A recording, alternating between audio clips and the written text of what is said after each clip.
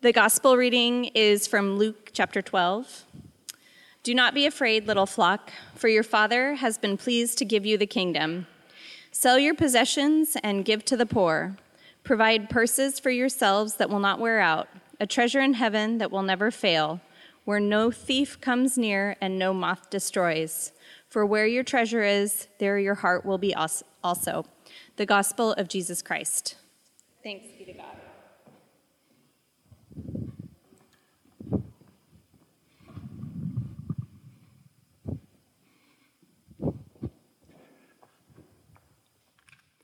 I watched a movie this week in preparation for this sermon because that's just the kind of pastor I am. I'll go to any length to prepare sermons for you, no matter how challenging they might be. This week I watched Rebel Without a Cause, and I had named the sermon Rebel Without a Cause earlier in the week, so I felt it was only appropriate for me to actually watch the movie to make sure that the title was appropriate to the content of the sermon. That's the right order, right? Well, Rebel Without a Cause, if you have been living under a rock for the last 60 so years, is the 1955 Nicholas Ray film starring James Dean and Natalie Wood. And I thought for sure that I had seen it before. And I also thought for sure it was going to be better than it actually was. James Dean is no doubt captivating. He just eats camera space. The visuals are stunning. And you see things around LA that have become kind of iconic and landmarks due in part to this film. And it's like, oh yeah. But it's kind of hammy, especially in the dialogue, and the teenage behavior that they're depicting seems like it was depicted by sort of older, white kind of squares trying to depict delinquent teenage behavior. It just doesn't quite work. However, the film, and I think partly this is why it's so iconic and is reserved or stored in the Library of Congress, is that it does capture that post-war angst of what do we do now? That melancholy that sort of settled. I wasn't alive then, but I hear sort of settled upon the nation that had just won the war for the world. The battle to save the world is over. So now what do we do? Is there anything more than just suburban ennui and looking as cool as James Dean and Natalie Wood no doubt did? Well, these 24-year-olds playing 17-year-old high schoolers live in this upper middle class existence, suburban existence. LA's expanding into the hills, and they have these really large houses. James Dean has a car. It's 1955. And the parents give them just about anything they want. But life at home is very disordered. It's painful. It's confusing. And James Dean in particular, who plays the character Jim Stark, wants his dad to care about something, anything. He wants him to care about more than just placating his mom and keeping the peace in a loveless marriage. He wants him to snap out of his sunny disposition. He wants him to feel something. He wants him to stand for something. You see, Jim feels everything, feels it deeply, and he feels that he's an outsider. If only I had one day in my life where I didn't feel confused, where I felt like I belonged. Early in the movie, they take a class trip to the planetarium at Griffith Observatory, and this older professor type is giving this presentation on the stars and the planets, the galaxies and distance and so forth. And he says at the end, in all the immensity of our universe and the galaxies beyond, the earth will not be missed. Through the infinite reaches of space, the problems of man seem trivial and naive indeed. And man existing alone seems himself an episode of little consequence.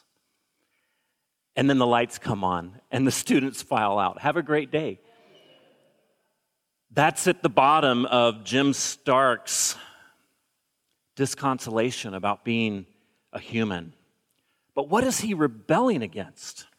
I think it sets it up. That conversation, that presentation in the planetarium, it seems like he's rebelling against an unfeeling world, a world of very safe futility, a world where marriages are loveless, but they stick together because they want to keep up appearances.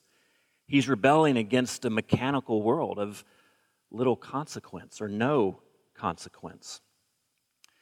Now, this is a romantic view of the world, and not romance in terms of holiday greetings and flowers and chocolates, but romance in terms of longing for supernatural, seeing the world we inhabit infused with something transcendent, this desire to be unbounded in a material world, this desire to seek the indefinable, to somehow become untrapped in the physical world.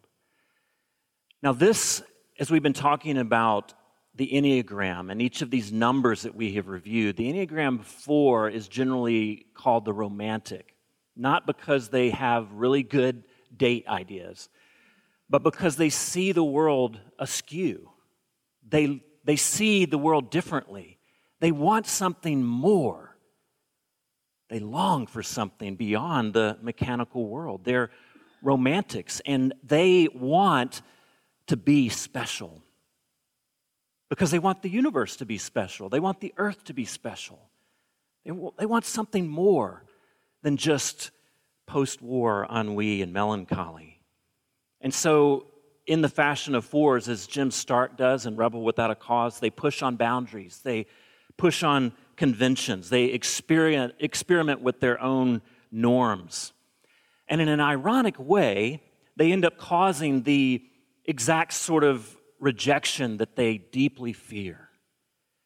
Dean's rebellion in the form of mild delinquent behavior, Picasso coloring outside the lines, Merton finding God outside of traditional paths.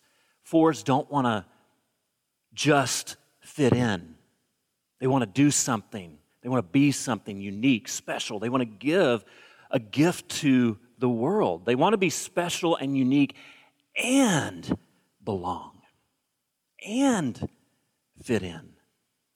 They try to stand out while at the same time having a deeper than average desire to be acceptable and accepted. Do you see the tension? And because they see and feel things that others don't tend to, they tend to be creatives. They tend to be artistic. They're the musicians that kiss the sky. They're the dreamers who dream of purple rain. They just see things differently. They're sensitive, and they can read people very well. They can grasp the mood of the room. They want to stand out aesthetically. A four would generally never wear sort of pleated khakis and a white shirt. Because what's the point of being dressed if you can't express your creativity? They are going to show up in James Dean's iconic red jacket and motorcycle boots, even if they don't drive a motorcycle. And it's not just ego. It's not just, hey, look at me. It's just a desire to be special, to be unique. And it's lovely and inspiring because to most fours, everything matters, you see.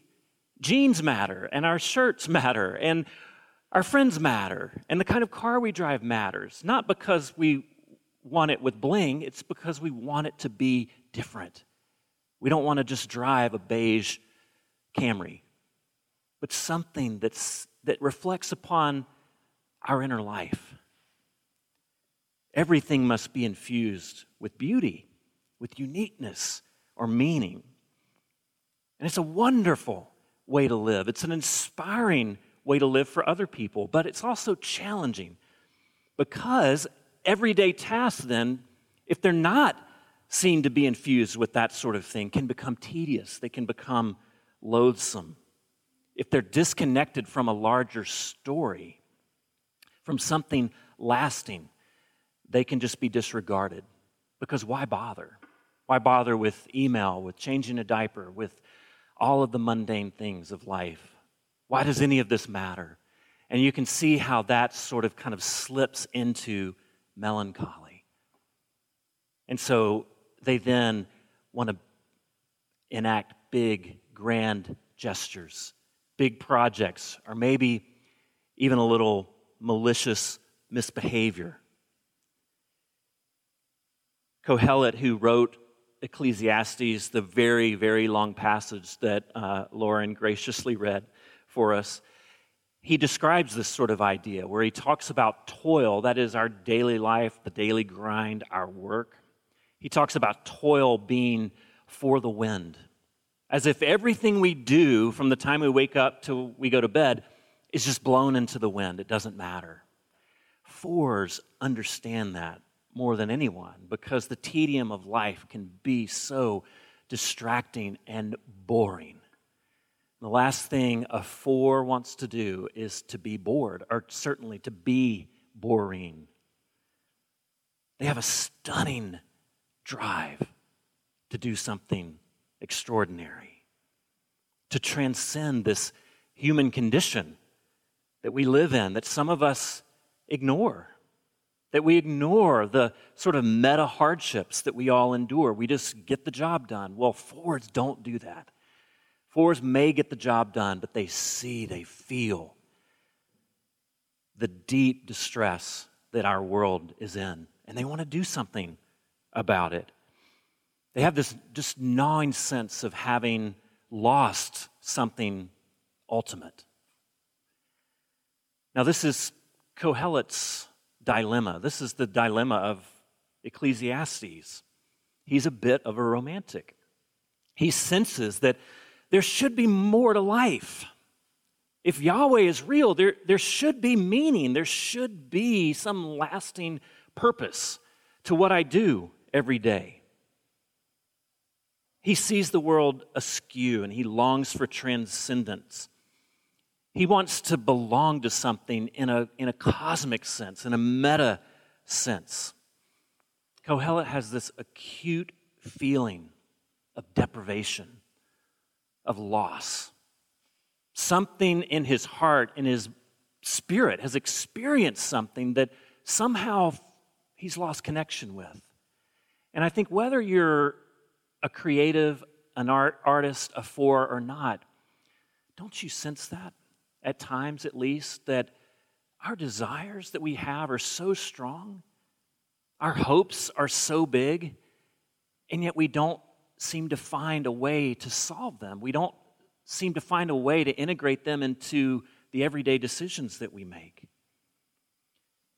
In verse 6:2, he says, "Some people have wealth and possessions and honor, so that they lack nothing their hearts desire, but they don't have the ability to enjoy them." They have everything. Everything that our world invests cosmic significance in, they have it, and they want more. This wanting more could be termed as greed or avarice, but with fours, and this is the beauty of them, is that what could be greed and avarice for them takes shape as this sort of holy discontentment with the way things are. They've seen all that the world offers and they find it lacking. You see, their hearts are naturally misaligned with a purely material world and universe. It's very hard for fours to live in a world that's denuded of spirit, which is a gift to them. And it's a gift to us because they won't settle for that kind of world. They're attuned to the world's inability to meet their deepest longings. And therefore, they're constitutionally open to movement of God. They're constitutionally open to spiritual experience, so long as that pathway isn't overly scripted. But here's the challenge as well, is that fours, and I think all of us, can get lost in that longing. They can struggle to be fully present in daily life. They're on this constant search for transcendent, and so they disattach themselves from sort of their daily duties and the daily routine, and it becomes very dissatisfying to them. Kohelet changes this almost exact wording that we read in verse 2 now in verse 19, and he gives it a different context or a different spin, and he says, when God gives someone wealth and possessions and the ability to enjoy them. Do you see, it's a gift with two aspects, wealth and possessions, but also the ability to enjoy it, contentment, and the ability to enjoy them. When he gives someone the ability to accept their lot, that is, accept their toil, accept daily life, and be happy, this is a gift of God. You see, it's the same wealth in verse 19 that it was in verse 2. One person can't get enough. They can't find their way out of their own discontent. In verse 19, same wealth, same possessions, same lot, same toil, but they're happy. They're content. Fours, as well as you and I, we need that gift of the transition between verse 2 and verse 19 to be able to enjoy the present, to be able to sit and to be still and to recognize the world as it is and maintain that holy discontentment, understanding that it will never be enough, and yet at the same time remembering that if God made the world and everything in it, then everything, therefore, is valuable. And that all of our little tasks can be infused with beauty and delight and even eternality. That's the tension for fours, and that's really the tension, I think, for all of this. They've achieved, you see, that they've been given this instrument of cosmic meaning, wealth, and yet they're happy at the same time in their toil and in their daily life and all of the things that are small and seemingly insignificant. Fours can give us the gift of never settling for the numbing routines of life, for the false transcendence that we seek in money and possessions and substances. But they also need to receive the gift of God, of presence, which really is a gift of daily contentment. And this comes, I think, when longing isn't abstract, when it's not just a generalized sense of displacement. I don't know where meaning is to be found, and I long for everything. That can really grow or spiral into despondency because it's just an abstraction. I'm not happy. I'm not fulfilled. I don't know where the world is going. I don't know if there's ultimate meaning beyond.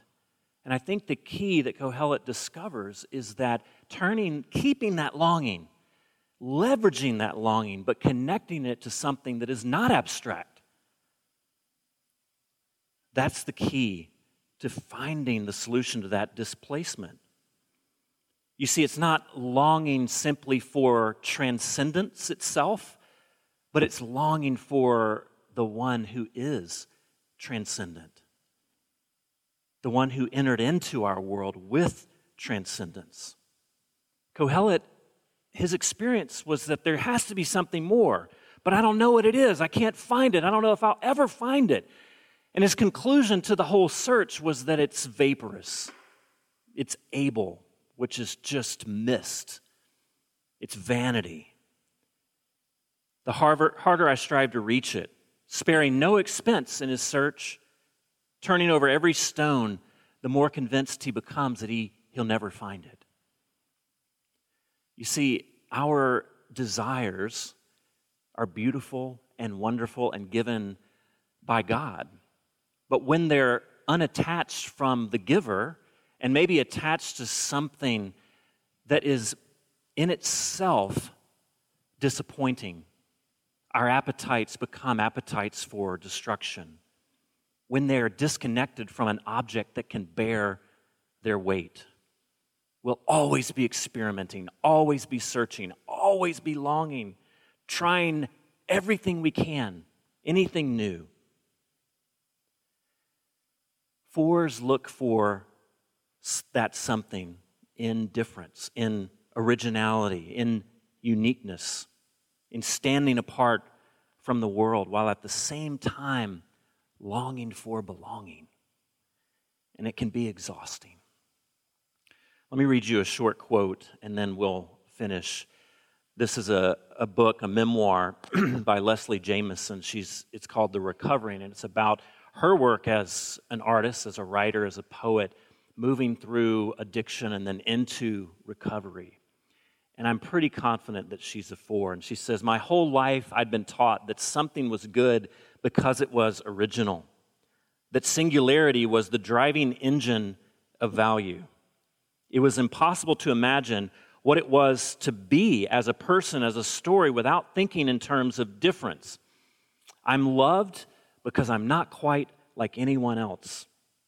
When it came to love, I had somewhat contradictory desires. I wanted to be loved unconditionally, simply because I was, but I also wanted to be loved for my qualities, because I was X, because I was Y.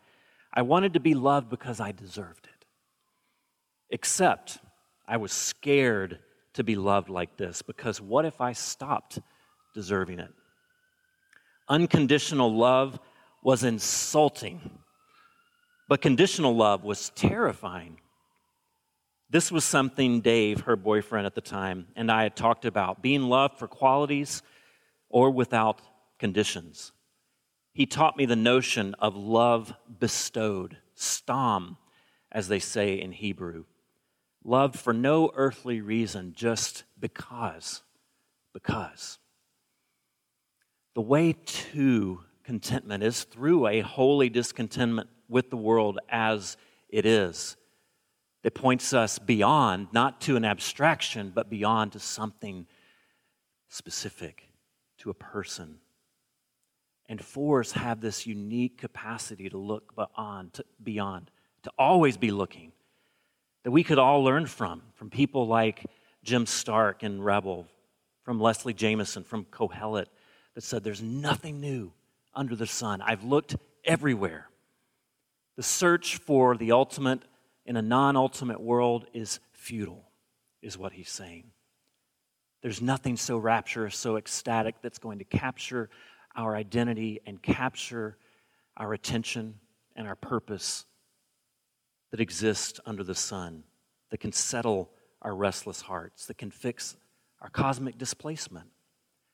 And fours are sensitive to that vanity. They're troubled by it. And what a gift to be so troubled. There's nothing new under the sun, you see, but there's everlasting newness beyond the sun. And that's what you find when you read Ecclesiastes in the context of the rest of the Bible. That you discover a love that exists for no other reason than to be attached to you and to me. A love that's so unique that all other forms of love find their meaning in it. A love that forms our uniqueness, that creates us and tells us that we are in fact special, specially created and specially loved for no earthly reason, only because the love of God that would come and die on our behalf to fulfill our longing, telling us that we are eternally unique and we possess eternal belonging. That's the story of the gospel. That's the story of the Bible. And I hope that that resonates with you this morning. Let's pray. Father, we pray that you would instill in us a holy discontentment, a deep longing, not for just something strange or unique, but a longing for something specific, a longing for you. And I pray that as we celebrate our uniqueness, our diversity, and how we as individuals show up in a unique, in an original way, I pray that we could honor that and celebrate that, and yet not be so caught up in it that we begin to draw divisions because of it, but it would draw us unto one another, that we would see the uniqueness in each other and be magnetized by it. Lord, we pray that as we come to this table, we would see the uniqueness of the gospel, the uniqueness of this table, of a God who renders himself a servant and comes to lift us up and to provide for our longings by his own death. And we pray that you would render that truth deep into our souls. And we pray in Jesus' name, amen.